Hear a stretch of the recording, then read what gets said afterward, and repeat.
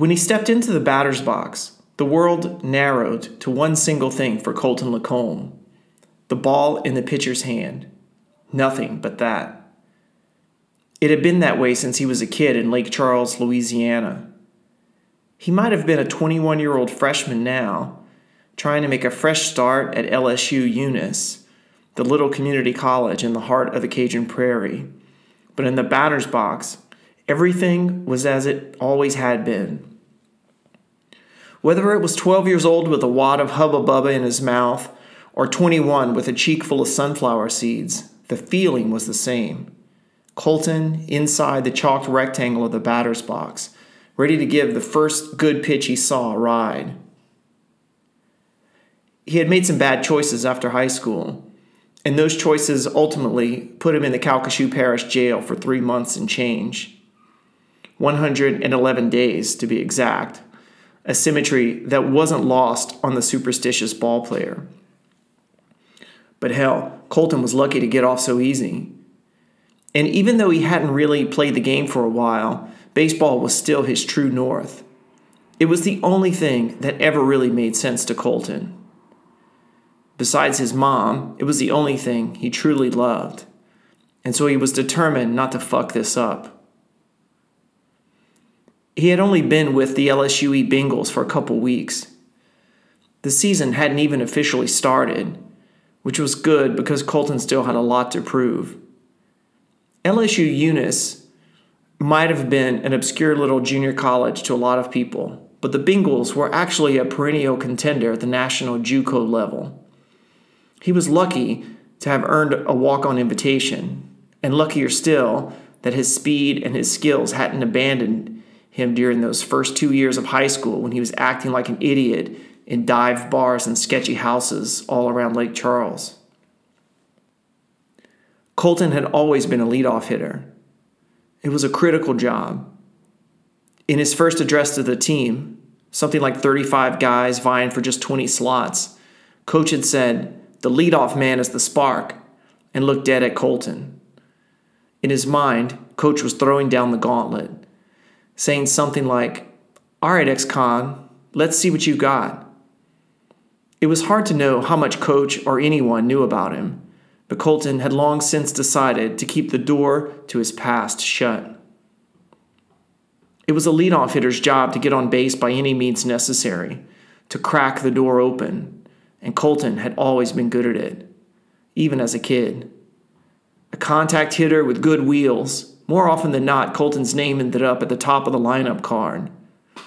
But nothing was going to come easy for him at LSUE. On the website and in the little glossy booklet that they actually sent him care of the Calcasieu Parish Jail, they called the field at LSU Eunice Bengal Stadium. But that was a stretch. It was a damn fine ballpark, to be sure, but not even LSU had the gumption to call their place Alex Box Stadium. It might have been overreach, but it was still the nicest ballpark Colton had ever set foot on. You wouldn't know you were at a little community college in South Louisiana, that's for sure. The perfect green carpet of the grass, flags waving beyond the center field fence, the fine pebbles of the warning track, electronic scoreboard, and sunken dugouts. It was big-time shit. A field that Coach said rivaled any minor league park in the country. And Colton didn't doubt it. There had always been a special magic to the ball field for him. Even as a kid, Colton had always felt something like a sense of awe, or maybe possibility was the right word, when he looked out onto a game-ready field. The start of a game held a particular electric, almost preordained kind of promise for him. There was the power of potential in that first pitch. It was the point when everything kicked into motion, like the opening scene of an action movie. Baseball is a game of rallies, of swelling momentum that perpetuates itself, becomes contagious. And as a leadoff hitter, Colton took great pride in being the one to unleash that torrent of kinetic power. The Little League fields around Lake Charles, where he had played his baseball growing up, didn't look anything like Bengal Park, which really was a field of dreams. but the feeling was exactly the same. It was a sensation only sharpened by his incarceration. The outfield fence of his youth was lined with bright advertisements stenciled on 4x8 sheets of plywood that were bolted to the hurricane fence. It gave the park a real big league feel. And on game days, when an army of dads in blue jeans and work boots prepped the field, cutting grass, dragging a harrow behind somebody's four-wheeler on the dirt infield, and chalking the lines, it turned the ordinary field into something special. Or maybe he just noticed that kind of stuff to distract him from the shame he felt that his own dad wasn't out there working on the field. By the time Colton was earning praise from teammates and parents for the way he carried his team, his old man was long gone. Things kind of sucked for Colton and his mom, but on the baseball field, he was king. In South Louisiana, even at 12 years old, a real ball player like Colton got respect. However complicated things were at school or with the other kids in the neighborhood, baseball had a way of making all that shit go away. He had developed his ability to block everything out when he was at the plate because a lot of times nobody from his family was in the stands cheering for him. So everything but the gleaming white ball in the pitcher's hand dropped away, and then hitting was easy. Most leadoff hitters worked the count, but Colton didn't do that. He always swung at the first pitch he could handle, which meant a lot of times he ended up cracking the first pitch of the game into the outfield and, more often than not, stretching it into a double. One of those plywood signs lining the Little League fence was for Popeyes. If you hit a home run over it, you got a gift certificate for a free bucket of chicken. It was always a big deal when a hitter marched proudly over to the official scorekeeper's table, where Miss Sandy sat with her pencil and her scorebook behind the plate. Everyone watched as she wrote out a note for the player to take to the concession stand, where they kept their certificates that somebody important had to sign. The second year of Little League, Colton had managed to hit just one home run on a hanging curveball from Randy Broussard, but it went right over the Popeye sign. The chicken him and his mom had that night had never tasted so good. Sitting there in the molded plastic and bright lights of the restaurant after the game, grass stains on his pants and a thick white ring of dried sweat on his hat, Colton had felt like a man. His mom was so proud of him. But he didn't get his invitation to walk on at LSUE for his power. In fact, that Popeyes home run was the only long ball Colton ever hit in a game. By the time he was 17, he had plenty of power to put the ball over the fence. And in batting practice, when the coaches put every lazy pitch right in his wheelhouse, he could drop them over the left field fence pretty much on command. But as good as that felt, the real rush for Colton was scanning the outfield for gaps and slapping a base hit in the hole. That was the shit that charged him up. Before he got into trouble the first time, his on-base percentage hovered around .420. He was only a high school junior, not even 17 years old, but by then the scouts from as far as Mississippi and Texas had started to show up. His grades were perpetually in the toilet, so they pretty much all represented JUCO schools, but still, Colton never dared to dream big. All he wanted was a chance to keep playing, anywhere. Some part of him understood that without baseball, life would look like a hurricane brewing in the Gulf. The storm wouldn't even have to hit you to fuck things up. Colton was a total package on the field, just as reliable ranging in the outfield as he was at the plate. Whether it was center, left, or even right field, which he actually liked to play because it gave him a chance to catch guys lollygagging at first base, Colton had a way of getting to balls that everybody else in the ballpark had given up on. He made catches you weren't supposed to make. A lot of players around Lake Charles had big dreams about making it to the pros. By the time he was 16, Colton had already dialed his expectations back, but he still ended up on the all-star team with the rich kids with visions of the show in their eyes.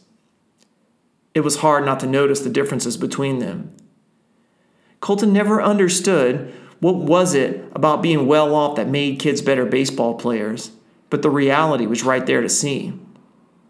It would usually be him and one other kid from school, a redhead dude with a tough-looking dad that everybody called Pepper. The rest were kids from the private schools.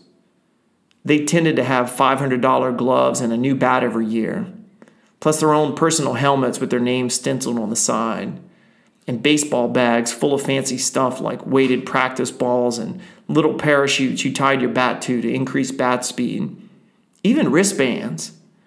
Colton's most vivid memory of his first Pony League All-Star practice, when he was something like 14, was how the whole infield had shown up to the first practice with matching wristbands.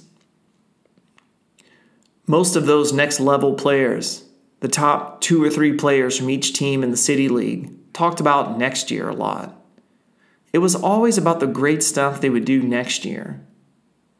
Colton had never liked to think about the future. All he wanted was to play the game because it was the best feeling in the world.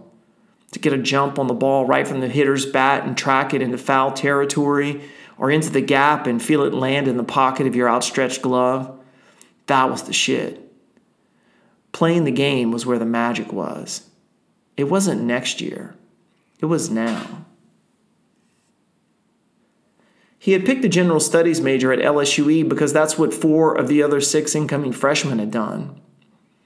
They all joked in the group chat that they were majoring in baseball, and they were right.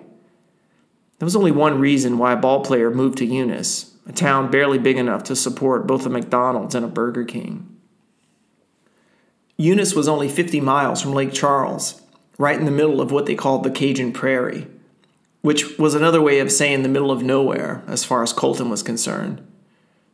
If it wasn't for LSUE and the Liberty Theater, the sort of Grand Ole Opry for Cajun music, most people would never hear of Eunice. It sat 20 miles north of I-10, surrounded by soybean and rice fields that the farmers flooded for crawfish during the cool months. If you drove along the back roads of Acadiana, you'd see the circular tops of crawfish traps, a 10-inch circumference of PVC pipe, sitting in meandering rows in the water, which was only about a foot deep, but enough to reflect the sky above, so that sometimes you couldn't tell where the horizon ended and the sky began. It was pretty, but it was boring. Pretty boring. Colton wasn't one to look for signs, but it was hard to see the day he met Tina as just a coincidence because of the song thing. It was sometime during that first week of practice when he was still in the habit of getting to the field an hour early, even though that meant walking 20 minutes from his apartment instead of waiting to ride with his roommates. But he liked to have some time alone to just stare out at the field, which was exactly what he was doing when someone behind him said, "What you want for your song?" He looked back to see an older man in a purple Bengals hat sitting high in his head, the way older Cajun dudes wear them, just standing there, waiting for an answer. They hadn't been introduced, but Colton had seen him hanging around the field. He had been in Eunice a couple days at that point, barely long enough to settle into his room in the apartment he would share with a couple of juniors, a lanky pitcher from Laplace that everyone called Snick, and the second-string shortstop, a dude named Clint. Coach said he put Colton with the older players because if he was rooming with the freshmen, they would ask him to buy beer. Everything was still strange for Colton. It was only the second time he had lived under a different roof than his mom, the first being his 3-month bit in the Calcasieu Parish jail. It took him a second to remember about the songs. The other freshmen were all excited about it, sending Spotify links back and forth and going on about how the girls in the stands might respond as they walked out to the batter's box. Colton hadn't even bothered to listen to any of the tracks. Just based on the names alone, he knew he wouldn't like any of it. His taste ran more towards the guitar rock his mom was always blasting in the car or on the big-ass, old-school speakers they moved from apartment to apartment when Colton was growing up. "Yeah, I'm not for sure," he said eventually. The old dude had just stood there waiting, in no hurry at all. When he didn't respond, Colton asked, "Is there like a list or something I can pick from?" Colton was just piecing it together that the man ran the press box. He just shook his head and laughed. "Nah, bruh. To tell you the truth, most of these guys, Their song is pretty much the first thing they want to talk about. It drives Coach nuts.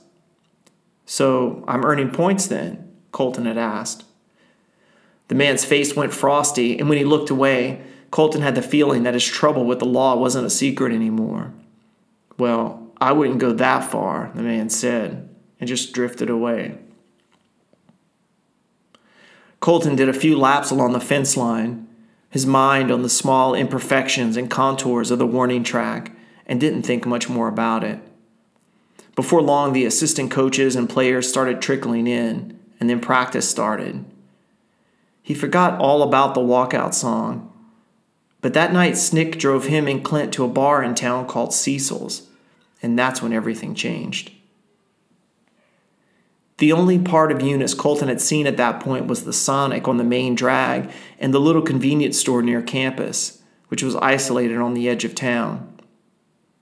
Eunice looked like a sleepy, kind of depressed little town to Colton.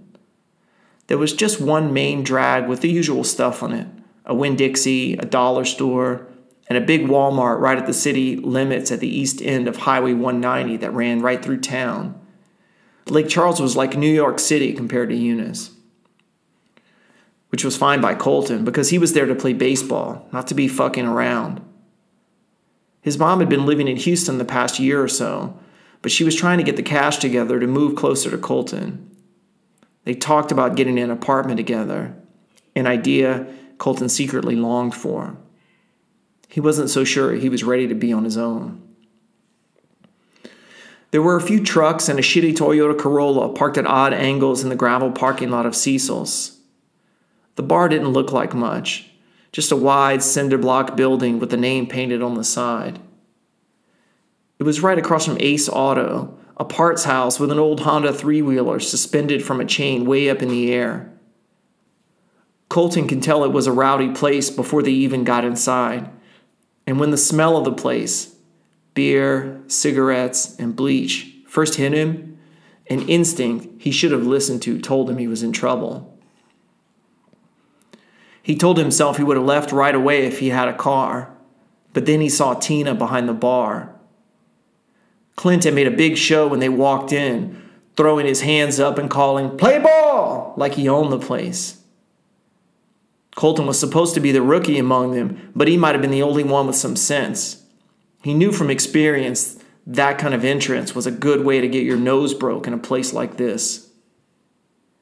She had dark, full hair like you'd see in a shampoo commercial, and later on, Colton would come to love the way it fell across his face when she was on top of him, narrating her pleasure in intense whispers. But in that first moment, there was nothing but cold appraisal in her look. Her eyes burned through Clint, skipped past Snick, and settled on Colton. She was drinking him in, and all of a sudden, Colton was thirsty. Apparently, they had live music at Cecil's on Saturday nights. That old school Cajun stuff where it sounded like somebody had the singer's nuts in a vice. But it was a weeknight, so it was pretty quiet. They found a place at the bar, a little dance floor with a tiny bandstand behind them, and Tina ignored them for a while. Snick said the dude that owned the place was a sight to see. People called him Teetsy or some shit like that. Colton never quite understood what it was. And he tended to dress like a 90s rapper called Heavy D. Colton didn't have a clue what Snick was talking about, but when a middle-aged, heavy-set dude in a tracksuit walked in the bar and went right to the cash register, he figured he was looking at Teetsy in the ample flesh. He put Colton on edge right away. The next day, they had their first big team meeting with Coach, and when one of the assistants started passing out a list of off-limits places in town, Colton had a sinking feeling before he even saw Cecil's listed in the number 2 spot. The number 1 place was apparently some kind of private strip club called the Trailer Park. But by then, Colton already had Tina's number in his phone. He could almost hear himself pleading his case. "She just grabbed my phone off the bar, Coach." Which was true. He had just answered a text from his mom and set the phone down on the bar when she reached over and grabbed it up. She had been coy with him over the course of 2 Bud Lights while Snick and Clint played darts, but all of a sudden she was punching in her number. He was a little surprised he'd had the gumption to say, "Can I add your picture?" But he was glad he did. A lot of things seemed to come together in that exact moment. Just as she tossed her hair to one side and gave him a look that might have melted the brass rail, a funky song came on the jukebox. It was an old song, the bass line giving him an instant but vague and probably false memory of his parents dancing in some distant living room.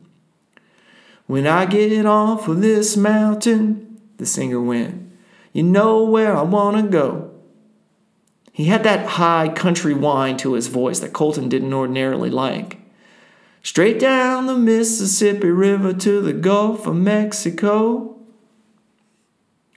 The way Tina looked at him when he snapped the picture was an invitation to possibility, and he damn sure wasn't thinking about baseball in that moment.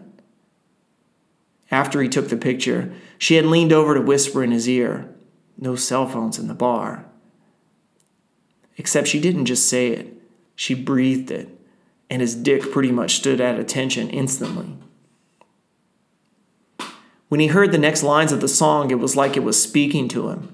"To Lake Charles, Louisiana, a little Bessie girl I once knew.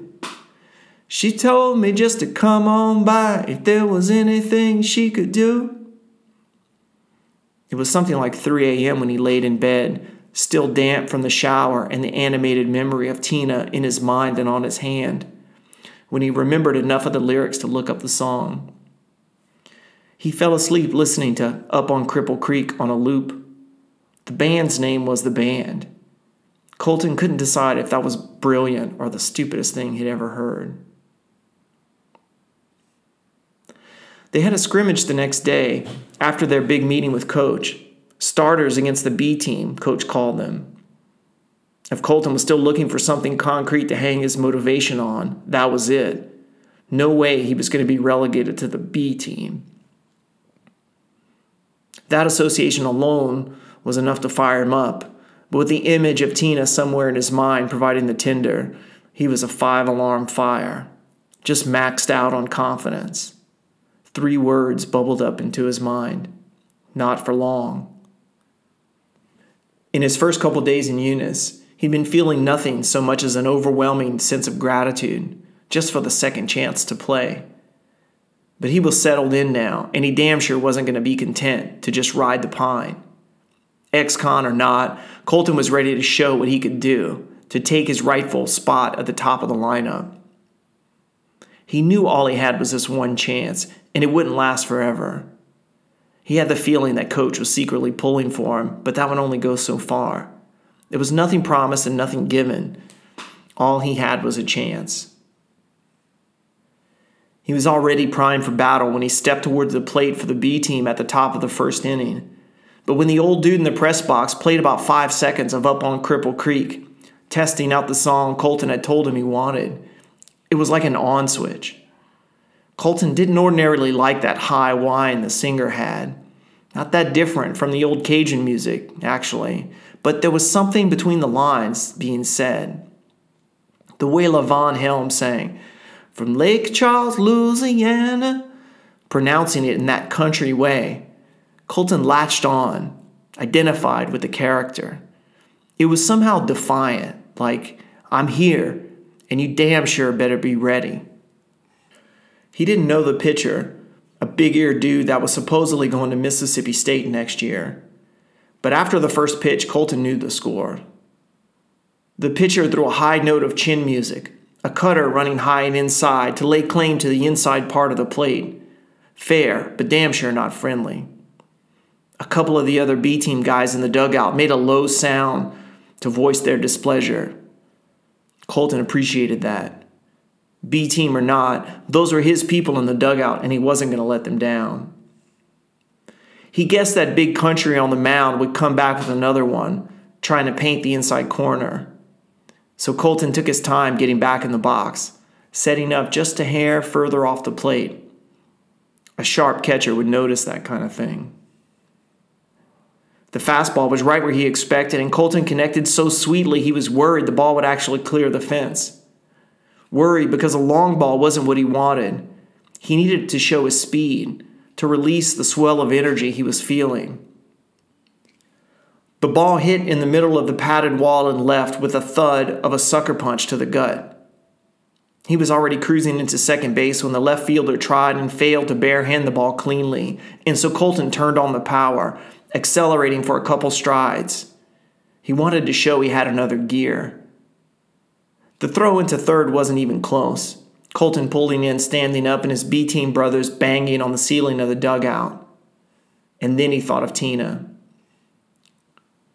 He went 2 for 2 at the plate in the 4 innings of the scrimmage they played, the B team putting up 6 runs to the starters' 3. In right field, Colton robbed the cleanup hitter of a double, and on another play almost caught the left fielder, who he already had pegged as the weakest of the starting outfielders, sleeping after a weak single to right.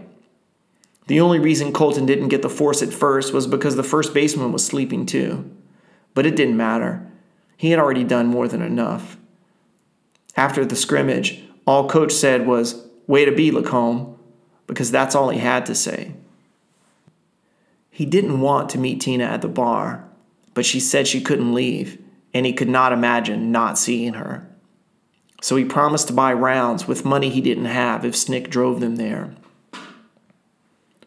Colton and Tina ended up kissing and grinding against each other in the dark alcove that led to the bathrooms, her leg riding up against him while he caressed her neck with the tip of his nose, breathing her in.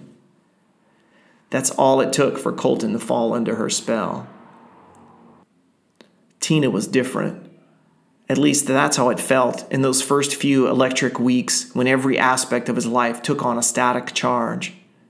He was living in a sustained rush of euphoria that felt endless. He was the only freshman that dressed out for their first game against Alexandria.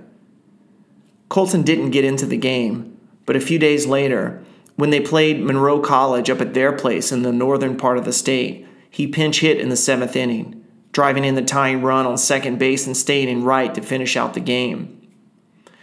He was at the top of the lineup card for the next game. Just something like 5 weeks after joining the team, Colton made his first start. Tina worked a lot, and so he ended up at Cecil's way more than he wanted to. And even though it was getting to be pretty much an open secret on the team, Colton wasn't too concerned. He couldn't be, because everything just felt right. Snick started just giving him the keys, and Colton stopped to put a few bucks of gas on his way back to the apartment. Sometimes Tina showed up after she closed and they stayed in his room, making noise deep into the night. Some of the guys might have been jealous, but nobody was worried because the team was on a tear, and no baseball player on earth will fuck with a winning streak. There was something special about Tina. She was deeper than other girls he had known. Freer, too. It was total sexual abandon in bed, like a drug. It was as if their encounters happened in a dream state. Colton almost couldn't believe it was real, the way they connected. It wasn't love. It was a kind of parallel dimension, an altogether different kind of experience. There was just no comparison to the other girls Colton had been with. None of his other girlfriends or one-night stands had ever quite surrendered to the experience the way Tina did. At some point early on, Colton got introduced to little Cecil. Tina called him T.C. Everybody did, but Colton just couldn't do it. His perspective was, a person could decide to call themselves whatever dumb name they wanted, but when the rest of the world started entertaining their nonsense, it wasn't good for anybody. And anyway, it wasn't like Colton was planning to make friends with the dude. The way Tina talked, he was an asshole of a boss, which wasn't a surprise to Colton. All he needed was one look at the dude to size him up. Flat brim hat, soul patch, and an extra large Atlanta Braves jersey. Colton figured the guy was either stupid or dangerous. If he had any money, he would have bet on the first. Tina told a story about T.C. trying to rub up against her one slow Sunday afternoon at the bar, as if that was evidence of his assholery. But Colton knew better than that. The way Tina strutted around behind the bar, it was a miracle the whole damn town of Eunice wasn't sniffing around Cecil's every day. Colton wasn't in a position to judge another man for something like that. If you had a pear hanging between your legs, you noticed Tina. It was that simple. But Colton didn't really give a fuck about some bar owner in town. All he cared about was baseball, Tina, and helping his mom get settled in. She could be a real bitch to Colton sometimes, but she was his mom and all they had was each other. So when she told him she found a job in Lafayette, barely 45 minutes from Eunice, he was stoked. His life was like a come-from-behind rally all of a sudden, everything breaking his way. Hell, even his classes were fun. He was taking freshman comp, which seemed stupid and hard at first, but it turned out that Tina was a good writer. She brought him a nice little notebook one day and wrote out lewd examples of the kinds of sentences they were learning in class. His penis, engorged and throbbing, slid into place.